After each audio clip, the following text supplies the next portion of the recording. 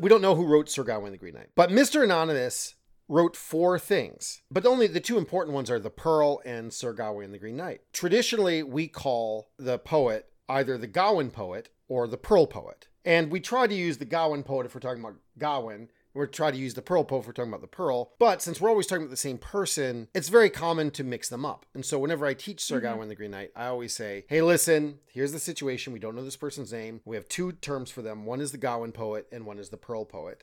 And so just know if I say the Pearl poet, I mean the Gawain poet. That's the same person. Okay. And so some years ago, I got a paper from a student. It said, Sir Gawain the Green Knight, written by famous author Pearl Poet. And they had capitalized Pearl Poet. And called the author she throughout. And I thought like, wait. Oh, man. And then a couple times called her Pearl. Misunderstood. And I'm like, okay, well, even if you thought her name were Pearl Poet. Poet said. Call her Madam Poet or something. Don't call her Pearl. You aren't buddies with her. So when they cited Sir Gawain and the Green Knight, did they cite it like parentheses poet, comma, line number?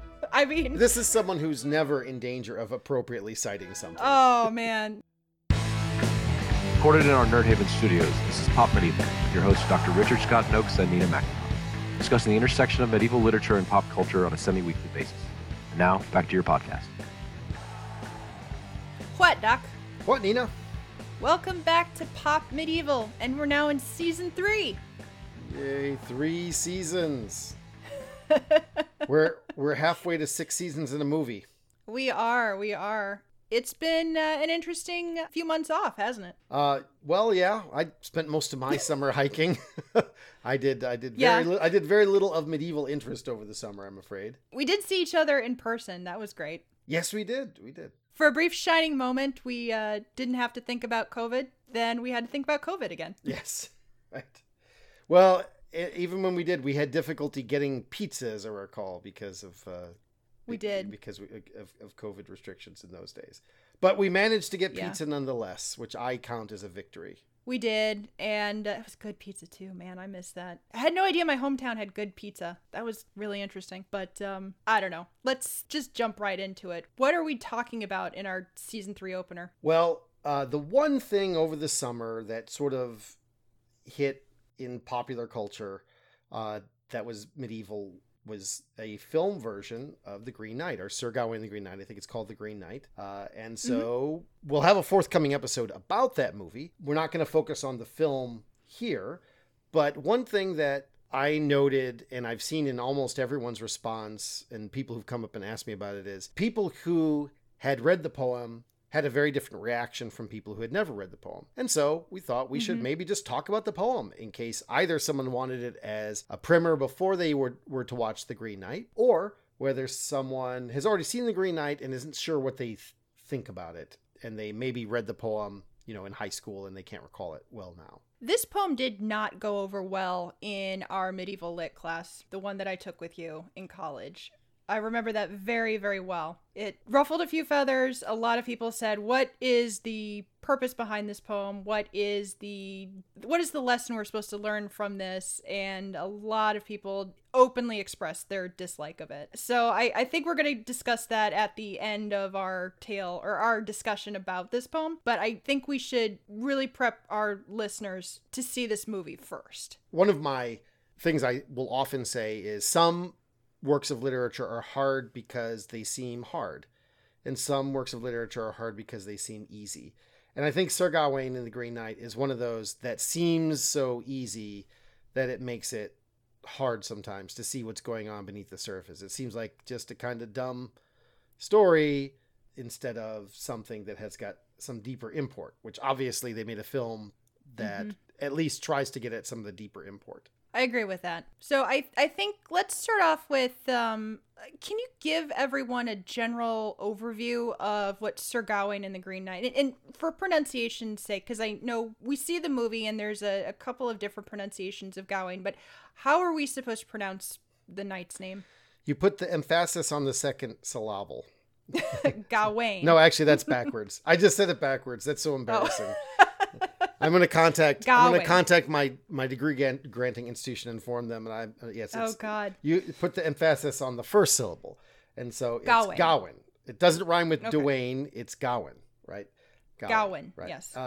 So yeah, it's Gawain. So the basic plot of the poem is pretty simple. It's Christmas time, and everyone's gathered in Camelot to celebrate together. And while they're there, gathered in Camelot, suddenly some crazy looking green knight comes riding in. Everything's green about him. Like, he's not just in green costume, but he's fantastically green. And he challenges Arthur's knights to a game. If today one of them can cut off his head, and then a year later they have to come to him and let him cut off their head. And they all, look at each other like, this is ridiculous. Of course, if we cut this guy's head off, we should mention that Arthur's kind of asking for this too. Arthur's like, hey, can anyone tell a story or propose a game to liven this place up a little bit? Yes. And then suddenly the Green Knight just kind of bursts in like, I got something for everyone. Yes, and that's very common in Arthurian legend. A lot of Arthurian stories, the frame is, Arthur was having a feast, and he said, no one's allowed to eat until someone tells us a story.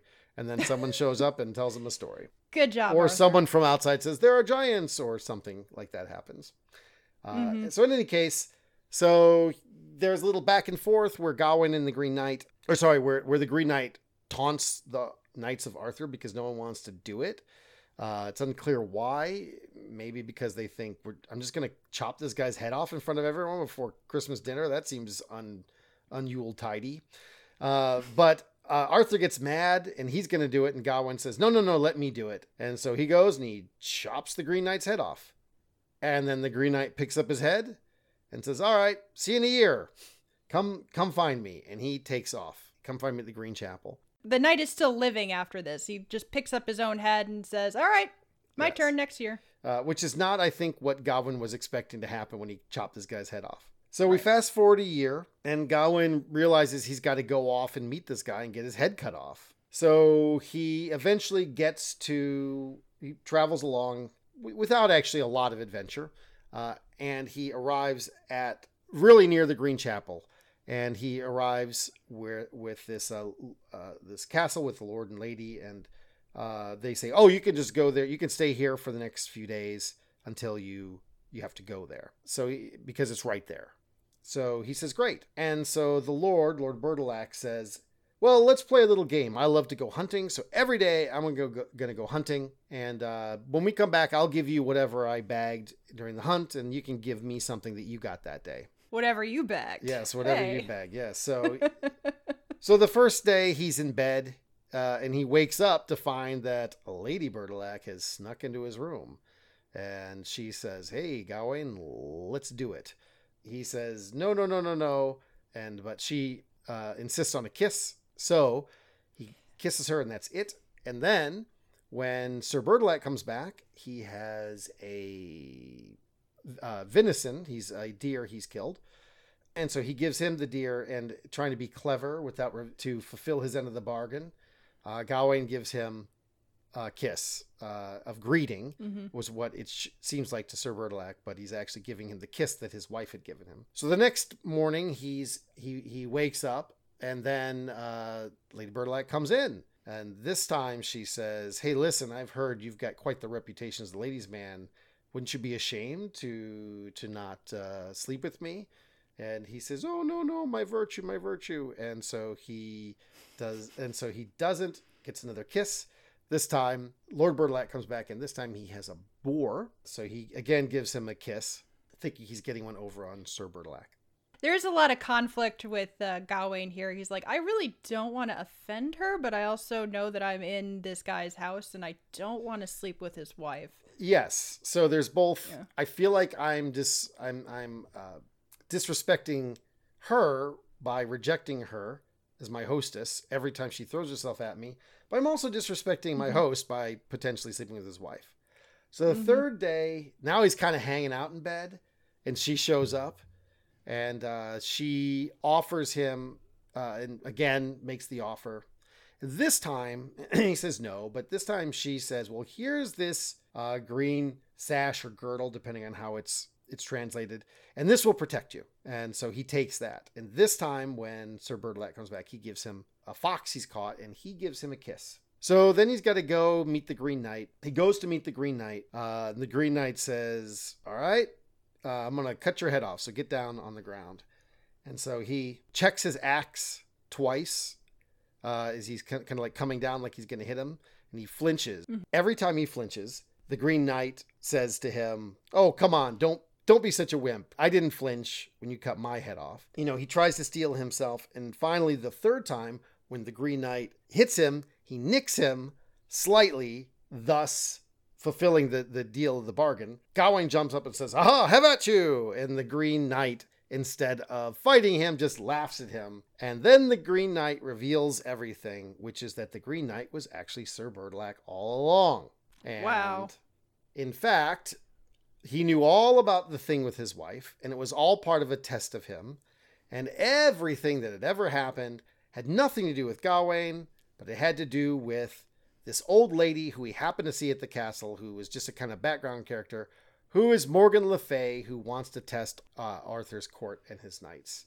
And so Gawain is very upset by this. He feels like he has failed, like he has been dishonored.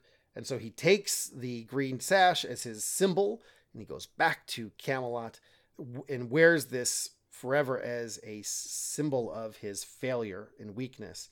But the rest of the people in Camelot, actually, they think this is a symbol of honor, that he's done a good job. And so there's this ironic ending where everyone else starts wearing, as part of the fashion, green sash or green girdle to honor him, and he's shamed by that. And that's the story of Sir Gawain the Green Knight. So this is a morality tale, right? Well, it's often read as an adventure tale, but the anonymous poet of Sir Gawain the Green Knight, who we usually just call the Gawain poet, he wrote, we're assuming it's a he wrote 3 different things. The Pearl, which is is an allegory about Christian ideas. Patience, which is about Christian patience. And Cleanness, which is about Christian purity. So even though on the surface this appears to be much more a story about just a knightly adventure story, really from the interest of this person, we can assume that it's more than that there's a moral interest in it. And I think it really is. I agree with that, because the adventure part is yada, yada, yada out of it. Yes. You know what I mean? Like, yeah. I'm not going to talk about the movie right now, but that's where the movie comes in. Yes, the movie fills in a lot of that, because I mean, it's a very short time for his adventure to the Green Chapel. Exactly. This takes place over the Christmas season, the Christmas to New Year's season. It's New Year's in the poem, right? And Christmas in the Middle Ages, really, Christmas and New Year's were considered the same. Yule would just be Christmas. 12 days of Christmas, yeah. Yeah. And so the same way we call the Christmas season, it's probably a better way to think about it. Yeah, and so there's not a lot of time to get from, I'm assuming there's not a lot of time to get from Camelot to the Green Chapel. But it's a year later in the poem, and I think it's supposed to be a year later in the film too. But maybe I'd have to rewatch that to see. It's the next Christmas, the George Michael Christmas. What is it telling us? Well, that's a good question. Good question. And because here's the problem. The problem is there are a lot of conflicting things about how ironically we're supposed to take what happens and what doesn't.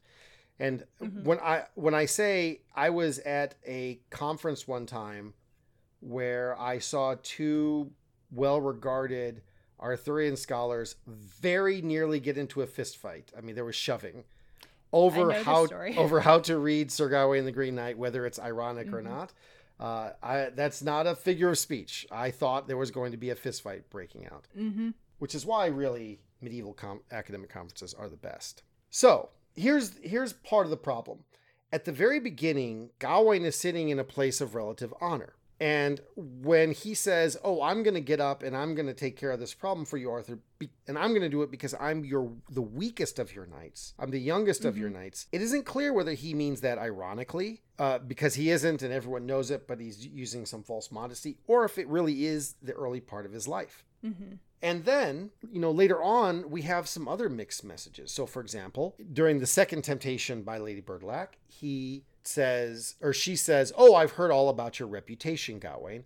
And in fact, in Arthurian legend, Gawain has this reputation as being a Lothario. There are a whole ton of great Arthurian romances that start out, Gawain and Knight X were riding along together, and then suddenly Gawain saw an attractive tavern wench, and he said, "I'll see ya." And then the other guy went on by himself and fought a bunch of giants or whatever. And then right at the very end, when when the plot needs it, Gawain shows up again and goes, "Oh, well, I was done with her." He is not one of these knights who has a lady whom he's faithful to ever. And so when Lady Bertilac says to him, "Oh, I've heard your reputation," it feels like he's already older and he already has this reputation.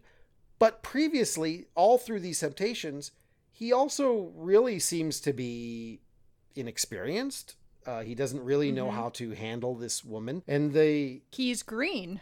He is green in that sense, yes.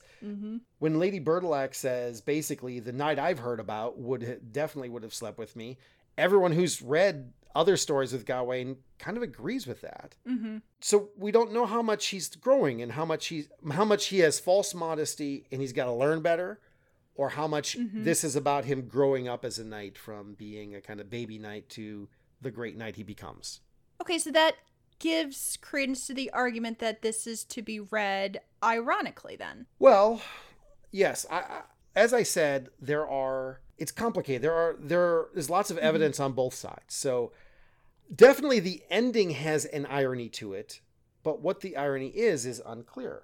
So, for example, when he gets to the end, is he ashamed because he's had a false humility and now he has gained a real humility and that's why he is honored?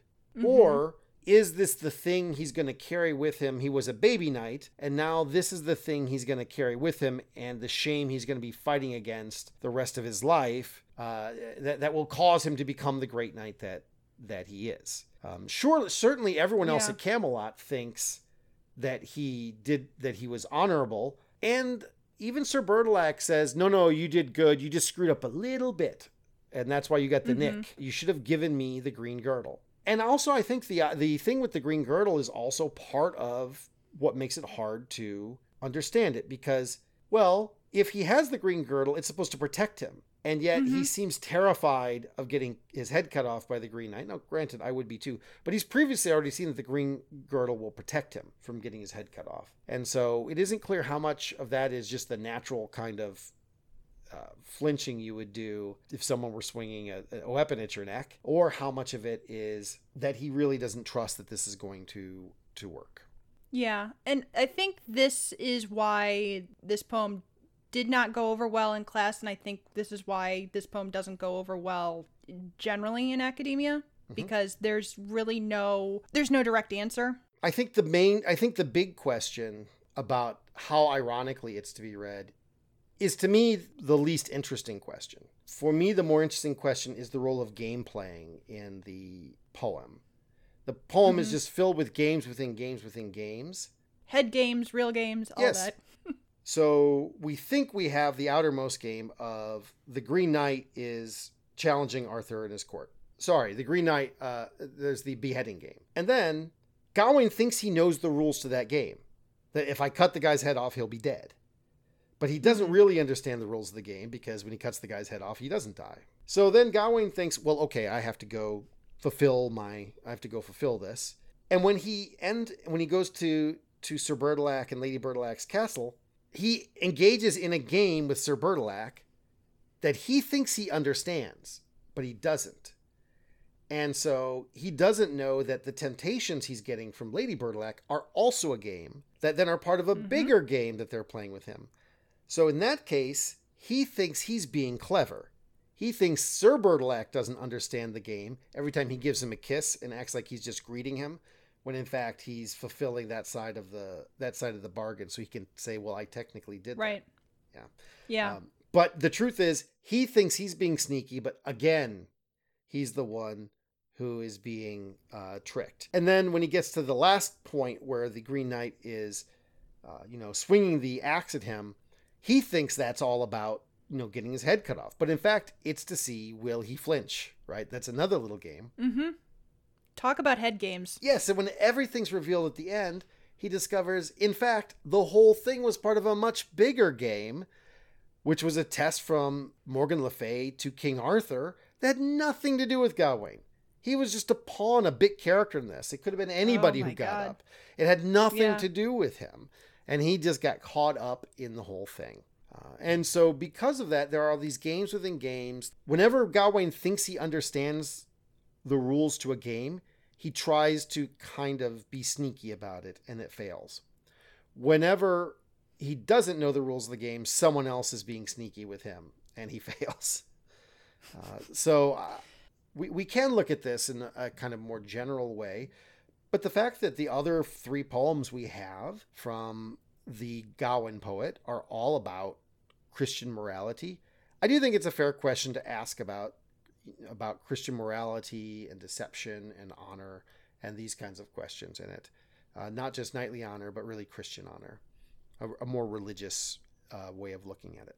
So speaking of religion and Christianity, can we talk about the significance of Gawain's shield? Mm-hmm. So Gawain has 2 symbols throughout the Sir Gawain the Green Knight. The first one is his shield, which we are told in great detail and what it symbolizes. Very much so, yeah. And later on, that gets replaced by the green girdle, right? Or the green sash. And so we're told that it has 5 fives on it. It's a pentangle, which is a kind of, it's like a pentagram, but it's unbroken.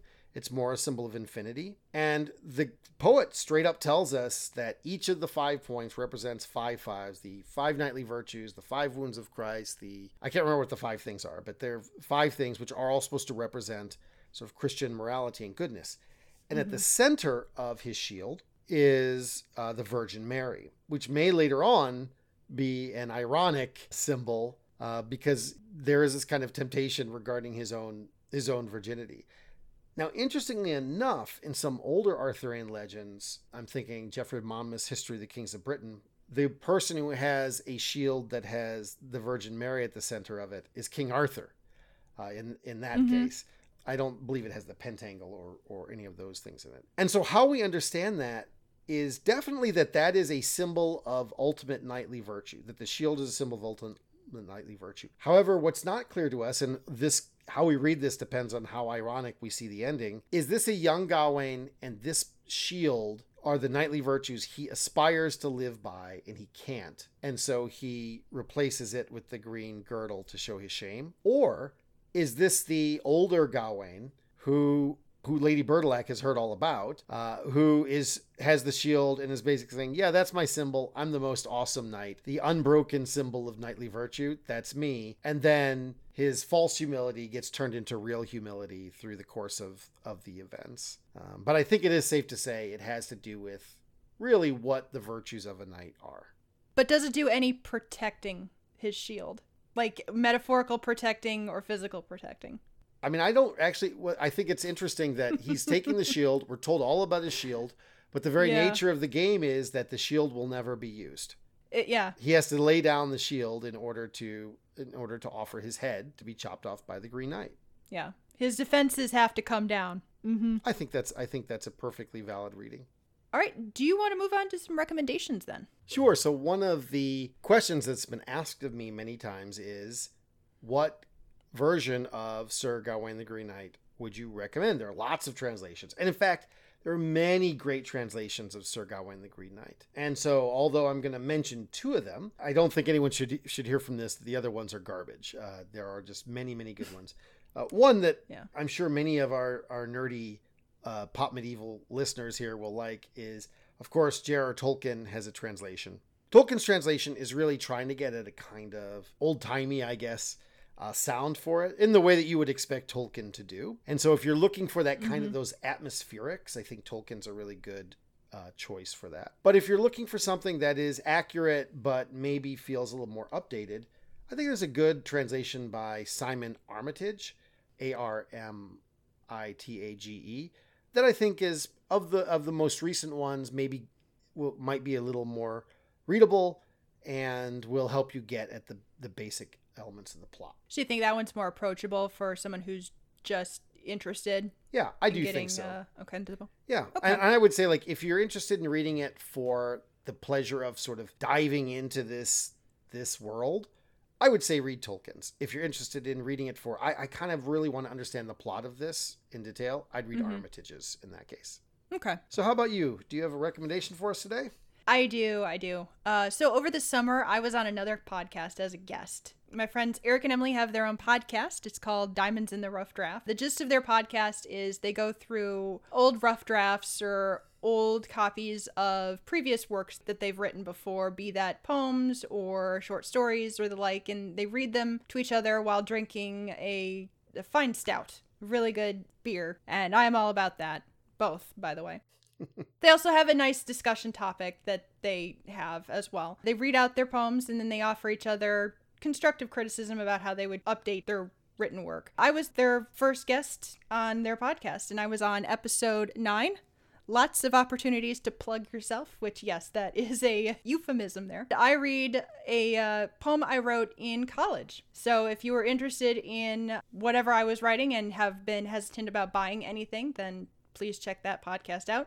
And also we talk about some mythology and some feminism, a little bit more of my wheelhouse, where I take the lead on that rather than in this podcast where I play the student and you are the pedagogue here. So please check out that podcast. You can listen to it on just about every podcast platform. Okay, great. And just a reminder, depending on when you're listening to this, if you're listening to this right as it drops, we do have a forthcoming episode on the movie The Green Knight, but yes. A, we haven't recorded that yet as of this point. And B, if you're listening to this just as it comes out, it won't be out yet, but maybe if you're listening later on, you might want to skip ahead to listen to these two episodes as a pair. That might be interesting for some people. We'd recommend that. Yeah. All right. Anything else for the good of the cause?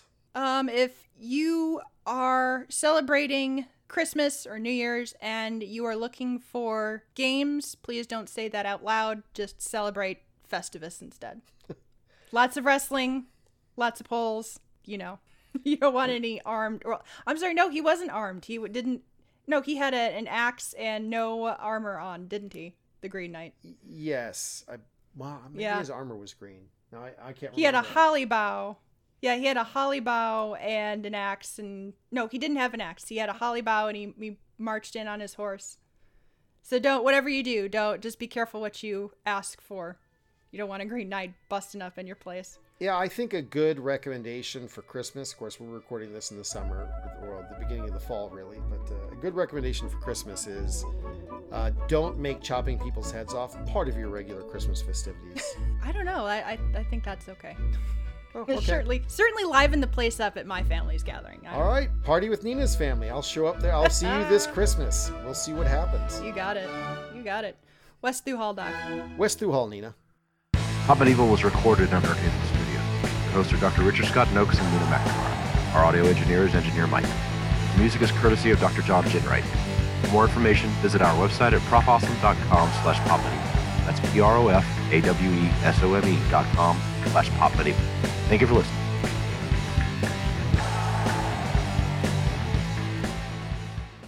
And the third time, finally, gosh, darn it. I got to start over. I'm sorry, Michael. I know I'm making this hard. All right, one more time. And if I screw it up this time, we're going to have to use one of the previous ones.